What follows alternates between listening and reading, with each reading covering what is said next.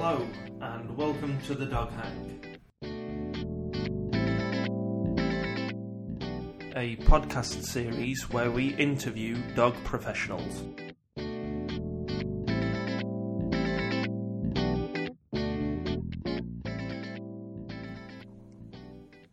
So, today we're joined by Pam Mackinnon from Talking Dogs Scent Work. Hi Pam, how are you? Hi Chris, I'm really good, how are you? Not too bad, thank you. You were dog sitting the last couple of days, I understand. Oh, do you know, last couple of weeks has been so lovely. My great friends who bred one of my dogs, my dog Cherry, the Labrador, so they have her mum and her sister, and then what we call the adopted sister, so they have another Labrador. So I've been looking after them while they've been on holiday, so it's been fantastic. Labrador-tastic. Labrador-tastic? Yeah. Where's that been? Are you based up in Scotland? No, we're based in Peterborough. Peterborough And the beautiful fens. Oh, yes. I don't know why I had it in my head that you're up in Scotland. Well, because I am Scottish. That would probably be part of it, yeah. That would be part of it, yes. So I moved to the south about 20 years ago in 2000. I came down here. So yes, my mum says that I speak English now, but I still think I sound like a Scot. No, there's definitely a Scottish accent. A twang there. Yes. So you've mentioned Cherry, your Labrador. Is that your only dog, or do you have more? No, I've got Cherry the Lab, and I've got Ella, who is a little Jack Russell Terrier, a little rescue. And then my housemate, she's got 3 dogs. So in the house we've got 5 dogs and 1 ginger cat between us. So it's great. How does the cat get along with the dogs? It keeps them in line. Does it? They can be quite he keeps bossy. them in line. Yeah, he's great, and he's a very laid back cat. He's actually a very doggy cat. And his favourite is Ella the Jack Russell, though. They absolutely adore each other, which is fantastic. So they're besties. They are besties. They snuggle up together and play. They're lovely. Sounds amazing. It is amazing. It's quite ironic because she's a rescue dog, and I had real problems getting any rescue to actually let me have a terrier because I had the crime of having a cat already. Yeah, I would imagine, actually, terriers are particularly sort of very interested in cats. Yeah, they can be really interested, but I have to say, if they just asked me, what's my cat like, what are the plans for introducing them, how are we going to work it, that would have helped. But no, I had real problems getting it, and now that she's there. Yeah, I think it's sometimes the rules don't take into account the individuals that everyone's dealing with. Yeah. They're quite blanketed rules. Yeah, very much. But she's here now, and so that's the main thing. And was it a Jack Russell Terrier specifically that you were looking for when you were looking to adopt a rescue dog? Yeah, it was actually. It's the only breed I've ever had twice. Because I'm a little bit superstitious. I don't. If I lose a dog, I don't like to think I'm trying to replace that dog. Ah, okay. And so I always go for different breeds. And I had a little Jack Russell called Archie, and he was I learned a lot from Archie, shall we say. He was a firecracker. He was a firecracker in every way, shape and form. But when I lost him, I really missed having that little small, big presence in the house. I'm giving you a big long story now, but when I had Cherry, she came to me as a pup, and I had 3 other dogs, including Archie at the time, and they were all a similar age. And sadly, within a few years, they all passed away, and so Cherry was left as an only dog. And I was devastated. I thought, I can't go through all this again. It was too much at one time, and she sadly really mourned the loss of the dogs. And even though I've got lots of doggy friends, and we did lots of walks with people and visiting people with other dogs, she was very depressed. And despite all my behavioural background, I couldn't get her out of it. And so after about 8 months, I thought, I'm going to have to get her another dog. And so that's when I started thinking, well, what would I like? And I thought, well, actually, I really miss having a little terrier in the house. Yeah. And so that's how Ella arrived. And from the minute they met, Cherry was back to the old Cherry. It was an amazing transformation. Glorious. That's fantastic. Oh, yeah, it was so good. So, because you've not had the same breed twice, would you mind just talking through which breeds have you had so far? So far. I like that, so Yes. far. I'm always saying, this is my last dog, no more. Nobody believes me. There'll always be another one. There'll always be another one. We'll see. We'll see. I started off with a Shetland Collie. And that was because my mum didn't like dogs. She was a cat person. And the people across the road from us had 3 little Shelties, and they were really well behaved. And so when I finally persuaded her to let me have a dog, that was what it was going to be. As it turns out, I don't believe it was a purebred. It looked more like a rough cross Shetland Collie. Right. So that was my first dog. Then I had a Springer Spaniel, English Springer. Then I had a large Munsterlander. Yeah, fantastic. Who did I have after that? Then I had a Bull Terrier Cross Collie. That was we think that's what he was. He was a little mix. I found him on the street, so that was the next one. Then I had a good classic mongrel. You know, good bit of collie in there, and who knows what else. A Heinz 57. A classic one. They're quite hard to come by now, so you know, if you find one, you know, keep them close. And then the Jack Russell, and then the Labrador. So a good range. And then another Jack Russell. And then after another Jack Russell, yeah. Yeah, it broke my rule. Can I just say, she's a very different Jack Russell to Archie, though. She's the sweetest, kindest, most sociable Jack Russell you could ever meet. She's fantastic. Really, really good dog. Yeah, my granddad had a Jack Russell a few years ago, and it was quite. It was a typical Jack Russell. It was very feisty. Yeah. Very, very nippy. Yeah, they really can be, and I have to say, you know, I did choose Ella very carefully because of the nature of my job. You know, my dogs come with me most times when I go around and I'm working, so I wanted something that was going to be really sociable with dogs, with people, quiet, you know, not too woofy, and she ticks all the boxes and more. She's a great example of the breed, I think, of what it can be. Fantastic. I went with a friend of mine. His mother passed away recently, and he was looking at getting a dog for some companionship for his father. And they were looking at breeds, and they were looking at the Parson Russell. Yeah. And I had in my mind, I've never really been a terrier person. I always found them a little too intense. Yeah. Obviously, as listeners from last week and from our social media accounts will know, I have an Airedale Terrier, so that completely went out the window. Completely went out the window. But the smaller terriers have never been something that's appealed too much. But we went to see a breeder out in Barnsley, and he had a litter of Parson Russells, and the mother was a fantastic example of a terrier, just very calm, very affectionate, came and sat right by you, not too much, even with all the puppies sort of fussing around. Girl. Absolutely brilliant, and it really changed my mind. It's amazing what kind of stereotypes I guess you can see online, on TV Completely. and so on about breeds, and actually then when you go and see the breed face to face, it can really change. Exactly, and it's about knowing what you're looking for. You know, if you want a really nice, sociable, happy, friendly dog, you know, Jack Russells are fantastic, but you do have to choose the right one. Yeah. You know, I mean, they're not for everyone, but I love their optimism and their energy, and they're up for anything, and they're great, and you know, and they're a good size. That means you can take them everywhere. They're fantastic. I think I should get a Jack Russell next, but no, Parson Russell, maybe a Parson Russell. Maybe a Parson Russell. Well, you know a good breeder now, so yes, keep that on your keep that That's list. It. Yeah, absolutely. We've got a blog post coming up in a couple of weeks about vulnerable native breeds.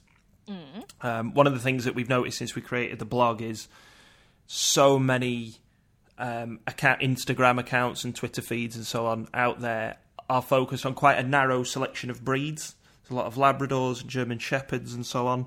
Yeah. So it was interesting. I know it's not a vulnerable native breed because it's not native to this country, but it was interesting that you'd had a Munsterlander, because you don't see many of those around. No, it was part of my prejudice. I was always a big dog person, and I loved the Springer. I got a Springer after I was in customs because I'd worked Springers there, and so I really liked them. But I always wanted a bigger dog, and I saw a picture of a large Munsterlander, and I thought, oh, it's a big Springer. And I have to say they absolutely are not. But I went and got one, and he was fantastic. He was my first sort of HPR Hunt Point Retrieve breed, and it's a very different skill set with those dogs. So I'm so pleased I had him. But he was a handful. So what sort of different skill set are you looking at when you're looking at a HPR? I think one of the main things is kind of the space and the range that they have. So, you know, if you walk a dog, you expect them to kind of have a quite a nice critical distance where they don't go too far from you. They kind of check in on you. Well, with a lot of the HPRs, and certainly my experience with Munsterlander was that his was about 10 times as far as everyone else's, and he wasn't running away. He says, "Oh, I've got a stretch now," and he would run, and he would turn back and check in on me. But you know, I'd get the binoculars out to see him doing it. You know, so that was quite a big adjustment, and I found that with friends. One of the dogs that my housemate has is a wire-haired pointer cross Springer, and he's similar in that he has that big range. You know, he runs and then checks in, and he's much further than the other dogs. But that was the first that I'd really experienced that. And also, he made me really think about my training because he was very, very strict. If I didn't get the reward or the timing exactly right, he just ignored me. He just did what he wanted, and I'm like, oh, I can't train this dog. And most of it was down to just me having the wrong rewards in place and the wrong timing. So he really honed up my training skills. Sounds like you both got a lot from it. Oh, he was an amazing dog, and he was optimistic and hilarious. I mean, he made me laugh more than any dog I've ever had. He was just kind of ridiculous in so many ways, but it was so rewarding that when I got it right, you know, he gave back in bucket loads. So that was, you know, more positive reinforcement than you know anything else could ever give me. Yeah, and in terms of the critical distance that you were talking about there, was that wildly different than from the Spaniel? Yeah. So the Spaniel you'd be busy, and he'd be like, you know, in the hedgerows, and he'd be hunting, and he'd be around, but he was always much closer, whereas the Munsterlander, you know, he was just on a different sat nav. You know, a different level. Completely, it really was, and it was once I kind of calmed down and realised that he wasn't running away, and then I built in a lot of sort of basic gun dog skills. You know, I got a whistle stop in there, a whistle recall, so that I could get a further distance, all those type of things. That really helped, but it was mostly about me misunderstanding what he was doing and why he was doing it. Yeah. Sounds very similar to the Airedale with the reward system. If you don't get the reward exactly right, then you can whistle. Yeah, glitchily. Yeah, glitchily. Yeah, exactly. Yeah, I would say so. I would say that'd be a great observation, because they're very down the line, and I think a lot of people they label these type of dogs as they're really stubborn, they're really hard to train, you know, they're difficult dogs, and I don't think that at all. I think it's just that you have to know what you're doing. And the minute you get it right, they go, oh, we understand now, fine, that's great. We're on the same page. There we go. There you go. So if we take it back a step, they're the dogs that you've had so far. But you were saying that your mum was a cat person, so I'm assuming there weren't any dogs in and around the family when you were younger. What got you into dogs? No, but there was my grandparents had some dogs. They had I think my gran had a German Shepherd and a poodle, and so those were the only dogs that I really came in contact with officially. I mean, I was a little girl that would go and gather all the strays. There were still strays in those days, and I would gather them round the house. And if friends and family had dogs at all, I was the one that would take them for a walk and take them training. I used to walk all my neighbours' dogs. So it was, I kind of sought out the dogs, even though we didn't have any in the house. So I was just always drawn to them. What do you think drew you to them? I don't know. I think I really liked the being outdoors with them, and I really liked having that companionship, sort of unquestioning companionship. I really liked that as well. And I love the feel of dogs. I love to touch dogs. So that's very wrong, but I love to get my hands on them. I was like, I'm one of those people that when you go on a holiday, I need a dog fix because I've not touched a dog for 2 days. I know, because I sound very strange, but I think there's a lot of people out there that feel exactly the same way. Okay, so the Shetland collie that you originally had was a pet dog. Yeah. At what point did you think, actually, I'd like to make my career dog related? It was quite late on. It really was. I always wanted to be a teacher. That was what I was going to do. I was going to be a school teacher. But when I got my collie, I went to dog training classes, as you do, and I enjoyed it. And there was always something in the back of my mind I'd like to do something with animals, but I just wasn't sure. I knew I didn't want to be a vet or go down that route, but I just wasn't sure. And I was very fortunate that I went to an interview with Customs and Excise. It was completely, it was very unplanned, and it was not how you're supposed to do things. But anyway, I turned up at this interview, and on the panel was one of my neighbours. And he was talking to me and asking me questions. And at one point in the interview, he said, have you ever thought about being a drugs dog handler? And I suddenly started to pay attention and looked at him and thought, why would you ask me that? And what is that? And that was the first time I'd actually thought about how I could make a living working with dogs. And it turns out that he was one of the neighbours that would see me walk down past his house with all the dogs in the street. So I was the one that he always saw. And so when he saw me coming for the interview, he made the connection, not me. And so at that point, I thought, yeah, I want to do dog training. And looking back, it was the obvious thing to do because I wanted to be a teacher and I wanted to work with dogs. But at no point did I ever put those two together and think, oh, I could be a dog trainer. Right. So, not the brightest. What year was this? This was in 1984. 1984. 1984. Yeah, in the olden days. In the olden days. So you started at Customs and Excise? Yeah. Mid-80s? Yeah. And what was that like? Exciting. I was lucky enough to work mostly in Scotland, which for a customs officer in those days was really great because we got to do everything. We weren't stuck in an airport or stuck at a ferry port. So I got to go and search oil rigs and ships and planes and beaches and houses and baggage and all sorts of things. And I got to work at Heathrow and Hull Docks, Manchester Airport, all over the place. So it was a really exciting time. Really exciting. Wow. Yeah, it was a great job. So, and who was training you? Did you have like a mentor during that period? At that time, the customs dogs were trained and the handlers were trained by the Royal Air Force Police. So we were sent there for, I think it was 17 weeks. And it was down near more where I am now in Nottingham.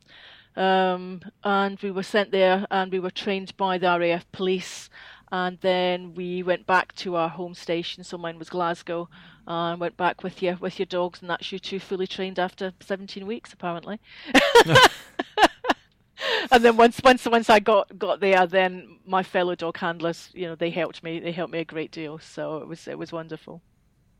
So they didn't send you out alone into the field, there was always a group of you? No, because you're always working with somebody else. As a dog handler, this has probably changed, but in my day, we worked with all the different teams. So if we were going to search a ship we'd go and search with the team that specialise in ship searches, or if we were searching a plane at the airport, then it would be with airport staff. And if it was something, it was a big job, then you'd be working with several dog handlers. So it was always a team effort, but that you were the mobile sort of element of the team. Right. So they had the detail of the ship or the aircraft, and they sort of showed you the bits where you may want to focus, and then you send the dog in. They had the intelligence of what was happening in the area, of what was risky, so whether it would maybe be a ship coming from Jamaica or a plane coming from Holland or whatever, and then they would task you to go and search it. And then as the dog handler, you would go in and you would search those areas before anyone else went in there. So before it was disturbed, you'd always be the first one on there. Ah. And when you listed your previous pet dogs, were you working with a pet dog, or did you have a pet dog and then a separate work colleague dog? Let me think. No, I didn't have a dog at the time. And so you are given a dog when you go on your training course. So at that time, the Royal Air Force Police, they owned the dogs and they were given on permanent loan to HM Customs. And so I just was me and that dog, and we worked together exclusively. So that dog didn't work for any other handlers, and I didn't work any other dogs. So I just worked with that. I mean, I think I worked with about teamed up with 4 different dogs during my time in customs. But we basically just worked with the one dog, and then that dog stayed in kennels. They didn't come home with us officially. They stayed in the kennels while we were not at work. Right. All spaniels? Yes, I worked exclusively Springer Spaniels. There was a tiny little one that I had for a short period before he retired. I mean, he was tiny. He was probably not much bigger than my Jack Russell, just leggier. To one that was really, it was big as a Labrador. So yeah, I watched. Yeah, but all Springers. I was much fitter in those days. Yeah. I could run around with them. And how long did you do that for? So you started that in the mid-'80s, and when did you leave? I left the start of the 90s, I think 91. Okay. Yeah. And the reason for leaving? A reason for leaving was I was a little bit frustrated in my career, actually, because you couldn't advance within customs and still work dogs. There was only this one grade that you could work your dogs at. So I wanted to advance my career. But I couldn't do that if I couldn't work dogs, and so I said, well, if I can't work dogs, then I'm going to leave. So I did. Right. I'm quite headstrong that way. So you left to where? I left to nothing. Right.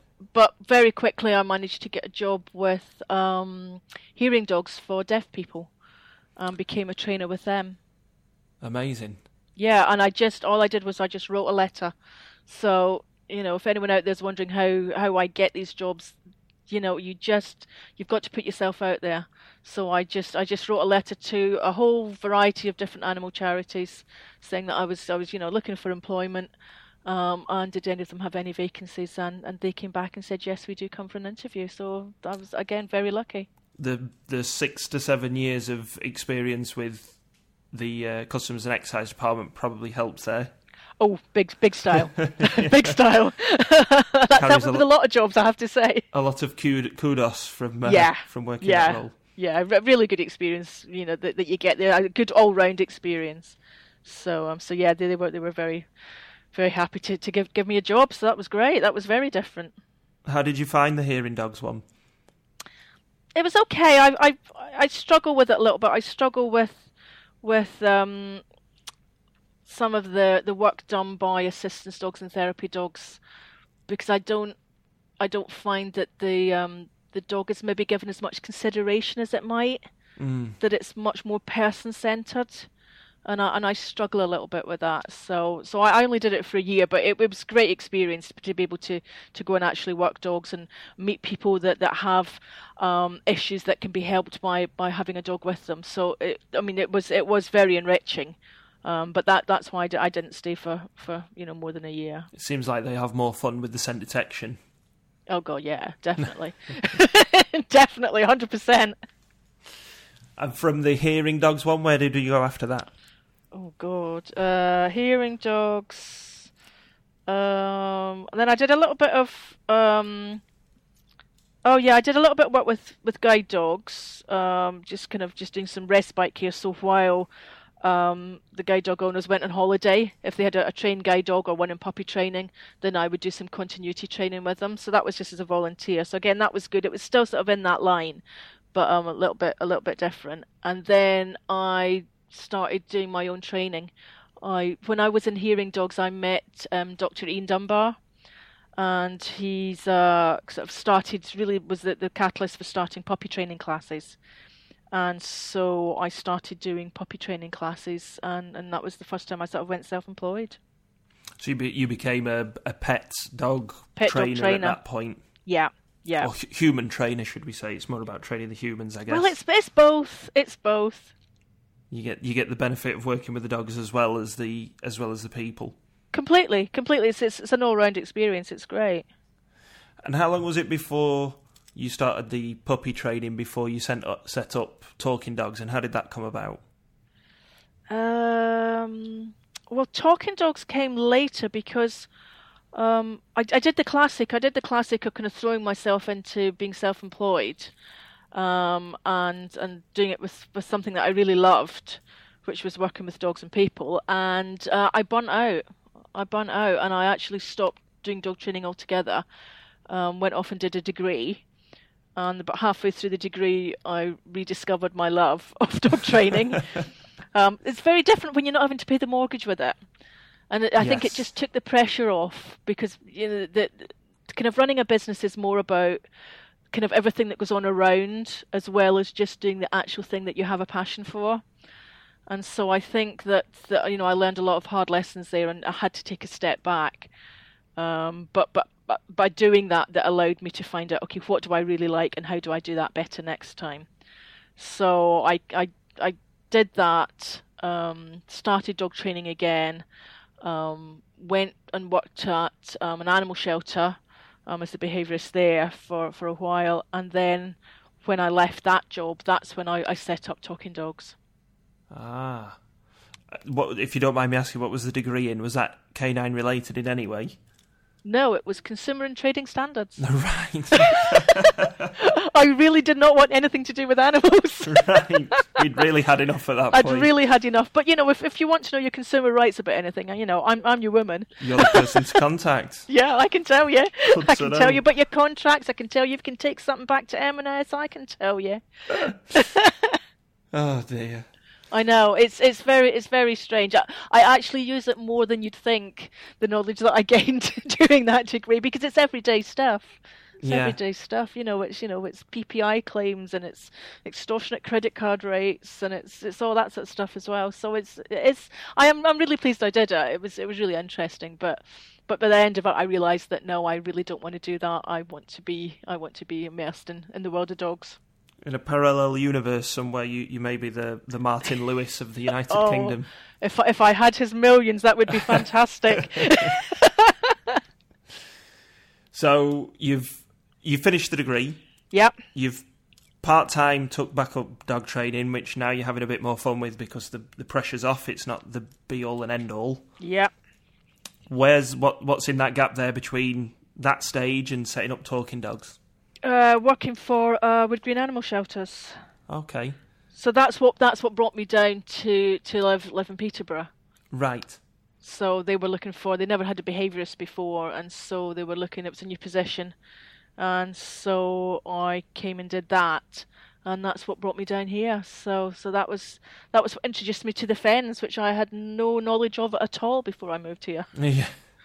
It is a particularly remote part of the UK, isn't it? Do you know, but it's lovely. I love it. I love walking the dogs and be able to see for miles. I love not trudging up hills every time I go out. I love the sunshine and not getting rained on every day. I love it. See, that is literally the exact opposite of myself. I hate it if I can see flat land for ages. I need to see ups and downs and hills, and I don't mind the rain so much anymore since we've had the dog. Oh no! Oh no! I see. I like to see who's coming. I like to be able to see. Do they look, like nice people with dogs, or are they somebody I want to avoid? Yeah, I love all that side of it. You see. Yes. Everyone thought that I would find it really boring. I mean, coming from Scotland, I come from the west coast of Scotland, so I'm used to the hills of Glencoe and Loch Lomond was where I was my regular dog walk. So people said, "Oh, you'll hate it." It is beautiful, and I love it. I do adore it, and I love going back. But if only it had some sunshine, then I might think about moving back there for good. Yeah, it's not particularly sunny. Although I used to work in another capacity with a business that was based on the Isle of, I want to say Mull. Mull's beautiful. That's my favourite island. And they have like palm trees because of the Gulf Stream. Yeah, there are little pockets everywhere. Yeah. There's a little I think it's on Mull actually. There's a little beach that when you go to, you can kind of walk through sort of wind and rain, and you get to the beach, and suddenly it's like a little microclimate in there, and it's really nice. So I think it's Mull. I can't remember the name, but yeah, I mean, and Scotland is beautiful. I think it is the most beautiful country in the world. I think it's glorious. I love Scotland. I'm not quite ready to go back there yet. No. One day, you never know. One day. We'll see what happens with Brexit. Yeah. I'm not even going to go down the Brexit route. Let's not. It's not a political podcast. Just as well. So the spark, what sparked Talking Dogs? What was the bit where you went, hold on, this is the business that I could do and it'd be amazing?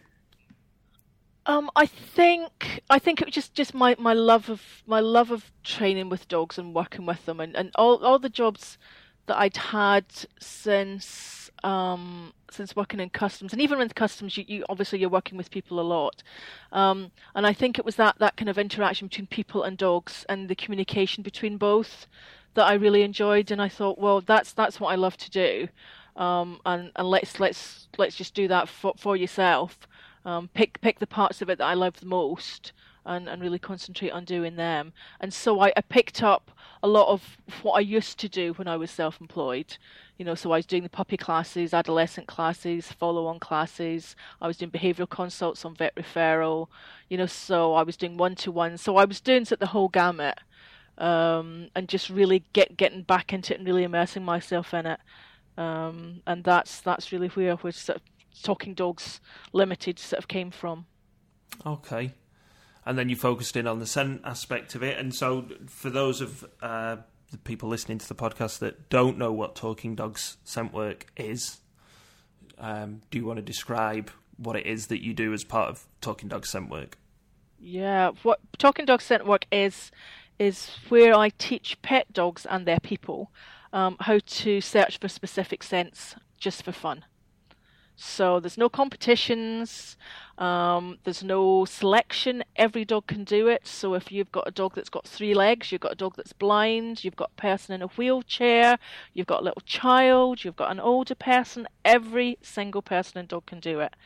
And so that's what I love about it, and that's why everything else started to fall by the wayside. So the classes stopped, the behaviour work stopped, everything else stopped, so that I could dedicate everything to scent work. I think it's the best all-round thing you can do with your dog. I think it's amazing, and I used it for years in my behaviour work and my training work without even really realising that that's what I was doing. It was a great epiphany when a great friend of mine suggested, well, why don't you start teaching scent work in your classes? And I turned around and said, well, I don't think people would be interested in that. So that's how much I knew. And how wrong you were. I know, I was very, very delighted to be proved so wrong. I started introducing it in my classes, and then we got to the point where people didn't want to do anything else in the class apart from the scent work. I'd say, well, we'll add a little bit of scent work at the end. And they said, no, can we do more scent work? And at that point, I was like, okay, this has got legs. So much fun. Oh, it's just the best. It's just the best. I think being able to work with your dog in a genuine team where you've both got your roles to play, neither is better than the other, and that you've got to respond to each other as you're working. It's a feeling that I don't get with anything else that I do with dogs. It's you get really in a little zone with your dog.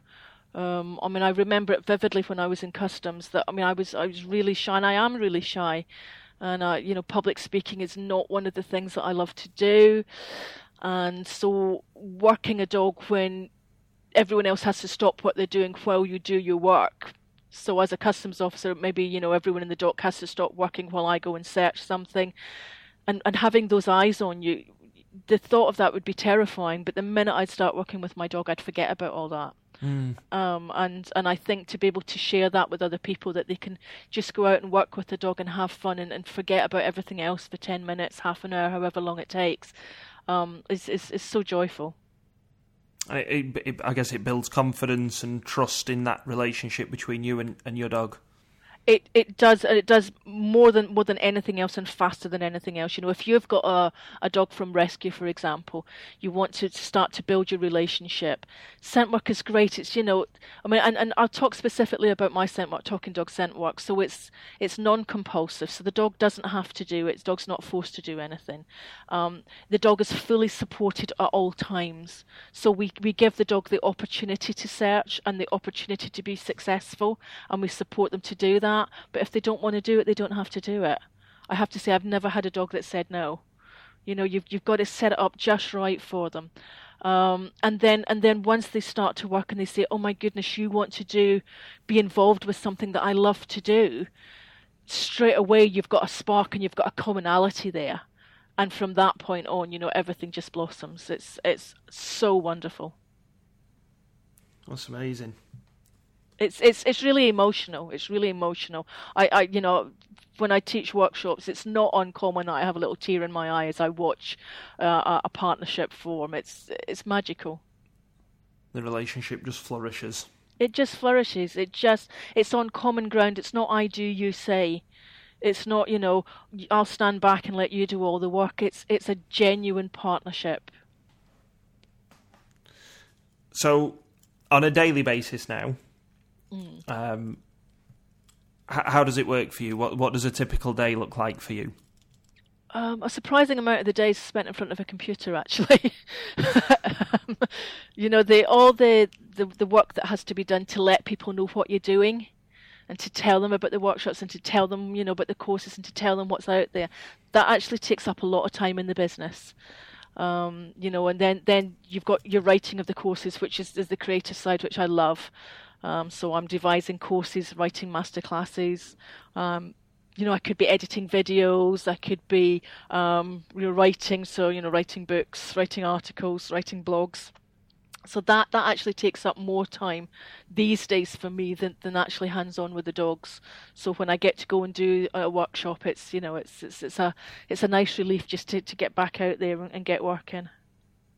And you have a network of trainers that work for Talking Dogs that are based regionally.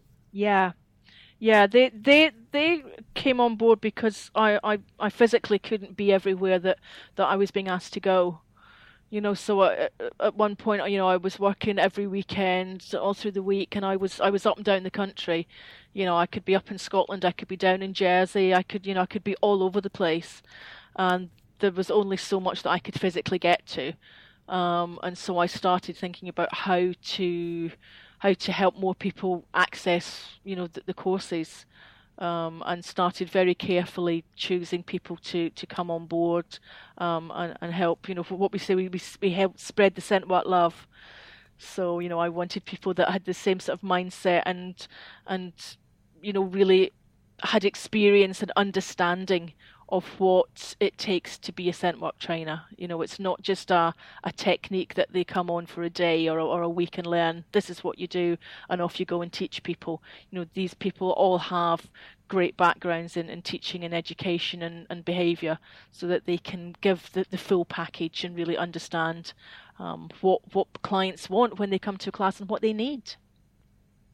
Sounds absolutely fantastic. So if somebody was interested in picking up on the scent work stuff, how would they go about that?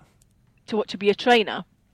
Well, just to be, if they were interested in wanting to attend one of the classes, and you've got your regional people, where can they find out more information? Yeah, just go to scentwork.com. So that's our website, scentwork.com. And on that you'll find everything. That's kind of our hub of information. So you can find sort of where trainers are. Is there somebody in your area? You can go to our workshops page and you can find out what workshops they're holding and when. And the way that we work it is that we have a kind of a plan and a syllabus that we have, so that if you go to a Scent 1, which is the first workshop, and then you look and you see the next date for the next Scent 2, which is the following one, but you can't make it, you could attend a Scent 2 anywhere else in the country, and the workshops will slot together. So Right. that means that you can fit the times and the dates and the locations in to your schedule, but all the workshops will slot together. So while all the trainers have their own personalities, and every workshop will be structured around the dogs that attend. So, we're very happy to have dogs that maybe got reactivity issues, or their anxiety is maybe preventing them coming from other workshops or events. We're very happy to accommodate them. The core syllabus will be the same, so that people can mix and match where they go and when they go as to suit them. Okay. And if there's no trainer nearby to them, is there an alternative? Yeah. This was something that really concerned me. So we can only get to so many places, and if people maybe can't travel, or they've got commitments that mean that they can't give a whole day out to going in and doing some dog training, then they can come and do our online courses. So our online courses are at detectadog.co.uk, and that will take you right from the start, right from Scent 1. So that's on the Teach Your Dog to Sniff class. And the way this works is that you'll have a series of lectures, and it'll be me talking. So if you don't like my voice, don't sign up.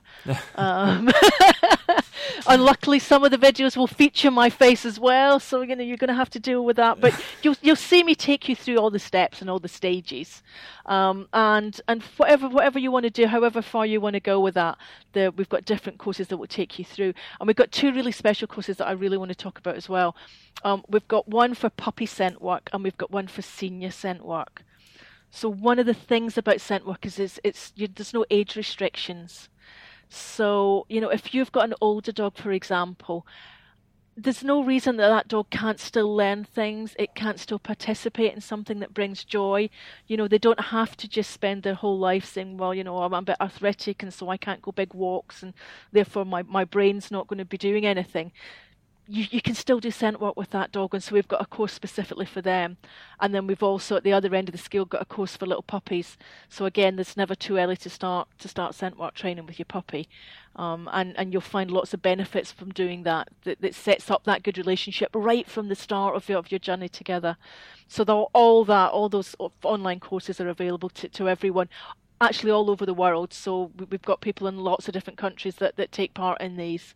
Thanks to detectadog.co.uk, that's their central hub that they can go to and just get involved that way. So there is specific content that differs from puppy to adult to senior, and it's tailored to the age of the dog in terms of the activities that they would do. Yeah. I mean, if you've just got, you've not got a puppy, or you've not got a senior dog, then just start and teach your dog to sniff, and that will take you through all the steps to get you started. Once you've done that course, or the puppy scent work course, or the senior scent work course, from that point on, then you can then move on to the next courses, and the next courses will teach you how to think about your handling skills. How to think about safety, how to think about working your dog in different areas, different heights. We've got courses on specific searches like searching vehicles. We've got one on searching baggage, so if you want to get your suitcases and your bags there, we've got a specific course on that. So it's if you can get to a workshop, these things are included in your workshop. But for many more people that can't get to the workshops, then this distills what we do in the workshop into sort of manageable chunks that you can do at your own pace at home. Okay, that's fantastic.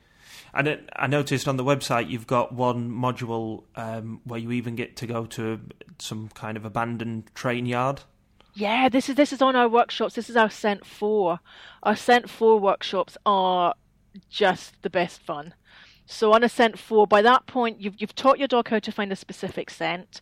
You've started to think about how you're going to work your dog, so you've got good support systems in place about how you handle them, how you keep them safe if they're working high.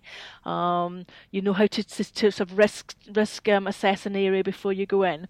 So our Scent 4s are where you actually go outside, and it's kind of most similar to working our professional dog. Because you go in, and so, for example, I have a place called Rail World in Peterborough, and that's a great place. We've got steam trains that we can search. We've got all sorts of things that you don't usually come across on your dog walks or your dog courses, but we offer them to search. I went on one recently. One of my trainers, Lindsay, she had a workshop at Ripon Racecourse. And so I was like, I'm going to go out and see that. That's got to be good. And so we got access to the whole racecourse, and we were out there searching the stands and searching everything with our dogs. It was great fun. That really does sound amazing. I bet there's lots of people out there listening thinking, I would love to take my dog to an abandoned train yard or a racecourse and actually play at doing the actual job. Completely. I mean, it's exactly what you would do. So if the sports stadiums we've use Farnborough football ground, we use Inverness football ground, and so it's what your police dogs would do before people start to come in. They check the area, they make sure it's clear. And that's, you get a chance to experience that for yourself. So the Scent 4s are just the best fun. Brilliant. Okay. One question that we always like to ask the people who come on the podcast is, if you were Prime Minister, what one dog-related thing would you make mandatory? I think that people, if you want to have a dog in your life and in your home, I think you should learn to communicate with them. So I think learning about body language, learning what the dogs are saying, how the dogs are trying to understand you and how you can understand them, I think that's key to it. I think lack of understanding and lack of knowledge of what dogs are saying to us. Dogs are talking all the time, and we just quite often don't know how to listen, or we don't understand what they are saying to us. So I think if everyone could go on some sort of canine communication course where they could actually learn, to identify when their dog is scared, anxious, excited, joyful, worried, not understanding what's happening, confused, I think that would make dogs' lives so much better. So kind of like a driving test for owning a dog. Yeah, definitely. Interesting. We did a blog post a couple of weeks ago about books that we think every dog owner should have on their shelf, and one of the ones that we recommend is Torrid Rugas, the Calming Signals. Calming Signals, yeah. I mean, anything that actually helps you look at your dog and really think about what are they doing. And I mean, there's some great courses out there on dog body language. I mean, Sarah Whitehead, she does some really great courses on body language, so you can specifically see what dogs are doing, what they're saying, why they're saying it. And I think that if people could sign up for something like that, I think it would be so helpful.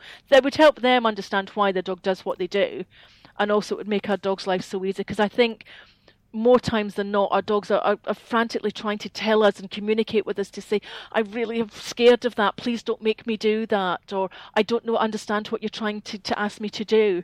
And I think if we got that communication flowing much more freely and in a really good feedback loop, I think it would make everyone's lives easier and greatly increase animal welfare. Fantastic. And so the opposite of that is, what one dog-related thing would you outlaw? Well, I'm going to cheat and say two things. Everybody seems to be cheating, yes. Everyone seems to be cheating. I mean, I'm going to say the obvious one, and I think that most people that's a dog professional would absolutely say that you want to get rid of the Dangerous Dogs Act.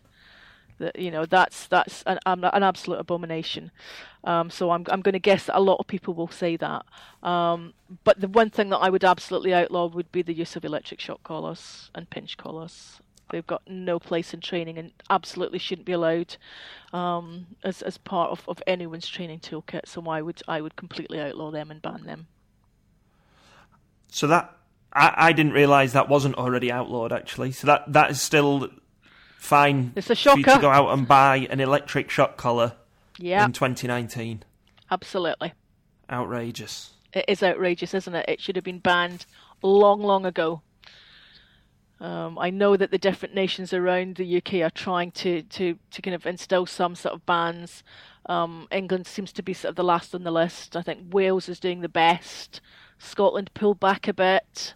So it's still something that needs to be addressed, and that needs to be not an option at all. No, I would guess it would be easiest to ban the sale of them, if anything else, and then it doesn't matter people trying to buy them. They're banned to purchase. Yeah, that certainly be the first step. I mean, they're so easy to get and cause so much damage. And people say, oh well, they're all right in the right hands. There are no right hands. There's no excuse to use such a device. For people listening, then, who might not know what's so bad about a shock collar, what is it that's so bad about shock collars? Why should they be made illegal? They should be made illegal because they're specifically designed to cause pain and discomfort as a way of training a dog. And so if you want a dog to come back to you, then if it ignores you, the idea is that you press a button, the dog gets a warning sound, and then if the dog doesn't miraculously figure out what you want it to do, it's an electric shock is delivered to the dog. Most shock collars have various levels, so it's people can ramp it up from sort of 1 to 8 to 9 without really knowing what they're doing or why they're doing it. And it's a completely inappropriate way to try and teach a dog anything except to be afraid of you. Sounds barbaric. It is completely barbaric, and if you're using that, that it means that you've got a gap in your knowledge. That you need to go and figure out, okay, rather than going to something that's going to cause the dog pain and discomfort, I need to figure out what do I need to learn in order to be able to teach my dog what I want it to do. And just going back to the Dangerous Breeds Act. Dangerous Dogs Act. Dangerous Dogs Act. So what is it specifically about that you take umbrage with? Everything. Where to start? I'm sure that's a podcast on its own. The whole thing, from it's so badly written, it's badly conceived. It doesn't actually protect what it's meant to protect. It targets breeds rather than behaviour. It's just an absolute abomination. It needs to be scrapped and started again. Start from the very beginning. Start from scratch and speak to people that actually know what they're talking about. Is that the one where it says if you have a specific breed like an American Pit Bull, then you have to have a muzzle on it in public? Yeah. Have I got that right? Yeah.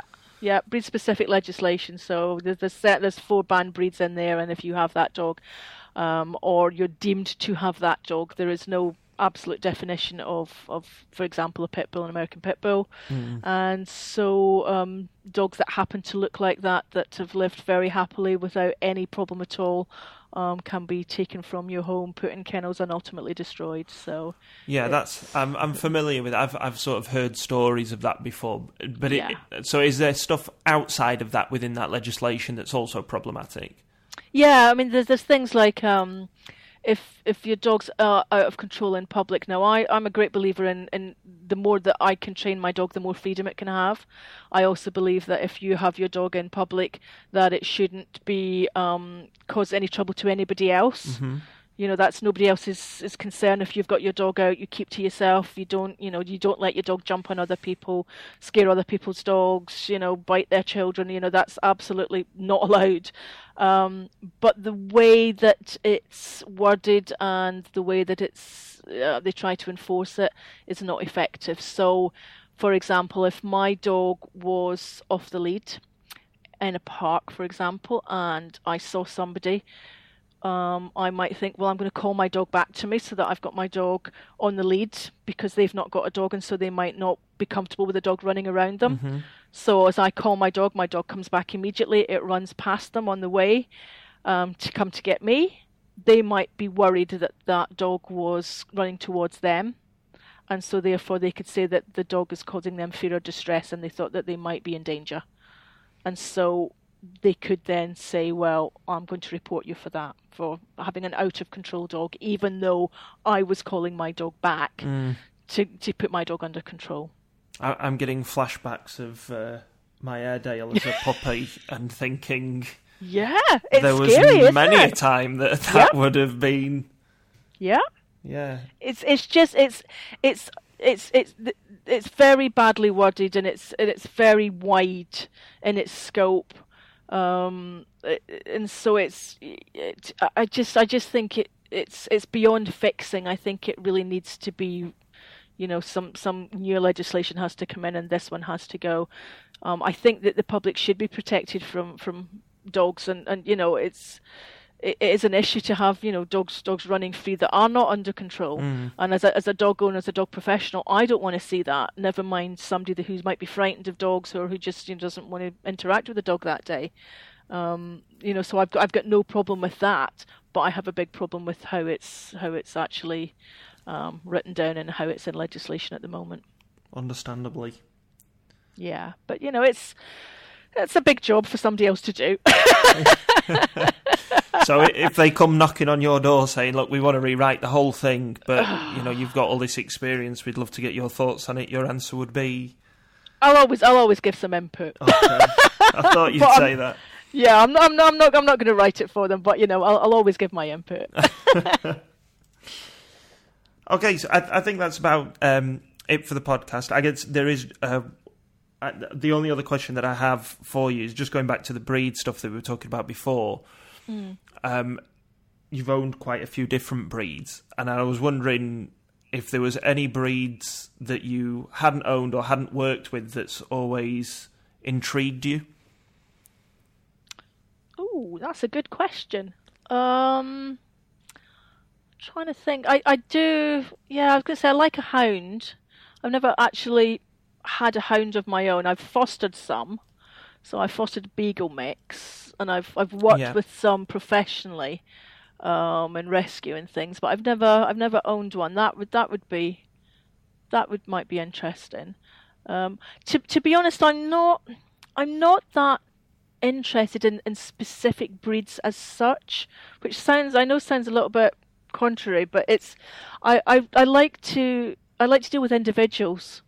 So it's much more individual dogs, and size is quite a consideration for me. I have a bad back, so I wouldn't have a dog that's going to be really big and really physical. No bloodhounds. No bloodhounds. Well, I dealt with a few bloodhounds when I worked in rescue, and they are strong. My goodness. So from a personal standpoint, I wouldn't necessarily want to work with something physical now. In the past, absolutely, but not now. I like dogs that make me work a little bit, but I also like dogs that are sociable. I'm not looking for a project. I've had my time of having dogs where you're working through issues and you're working through projects.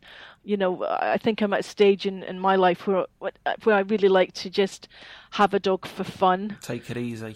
To take it easy, I don't necessarily always, when I was doing behaviour, I didn't always want to come home and after a day of helping people solve their problems and then have to work on my own dog's problems. Obviously, that's something that I did, and it's something that gave me greater insight into what people are dealing with. My Jack Russell had various different aggression issues, and so living with that and knowing the strain that puts on life. It's a great insight rather than just being told it or just being taught it in a course. But as it is now, I'm very happy to have dogs that we're working and growing together. We're both living with each other's foibles, but we're not actually trying to change each other. We're just trying to understand each other more. Okay. Well, that seems like a fantastic place to finish. We're just about out of time. Thank you ever so much for coming on the podcast. That was a fascinating podcast. I'm pretty sure all our listeners will agree. I guess the last thing is, if anybody wants to find out more or contact you in any way, how do they get in touch? Yeah, best way to get in touch is through scentwork.com. My email's on there.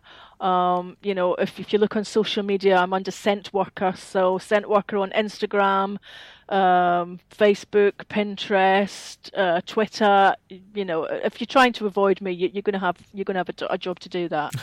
But I'm very happy to respond to anyone's questions and help them get their dog sniffing.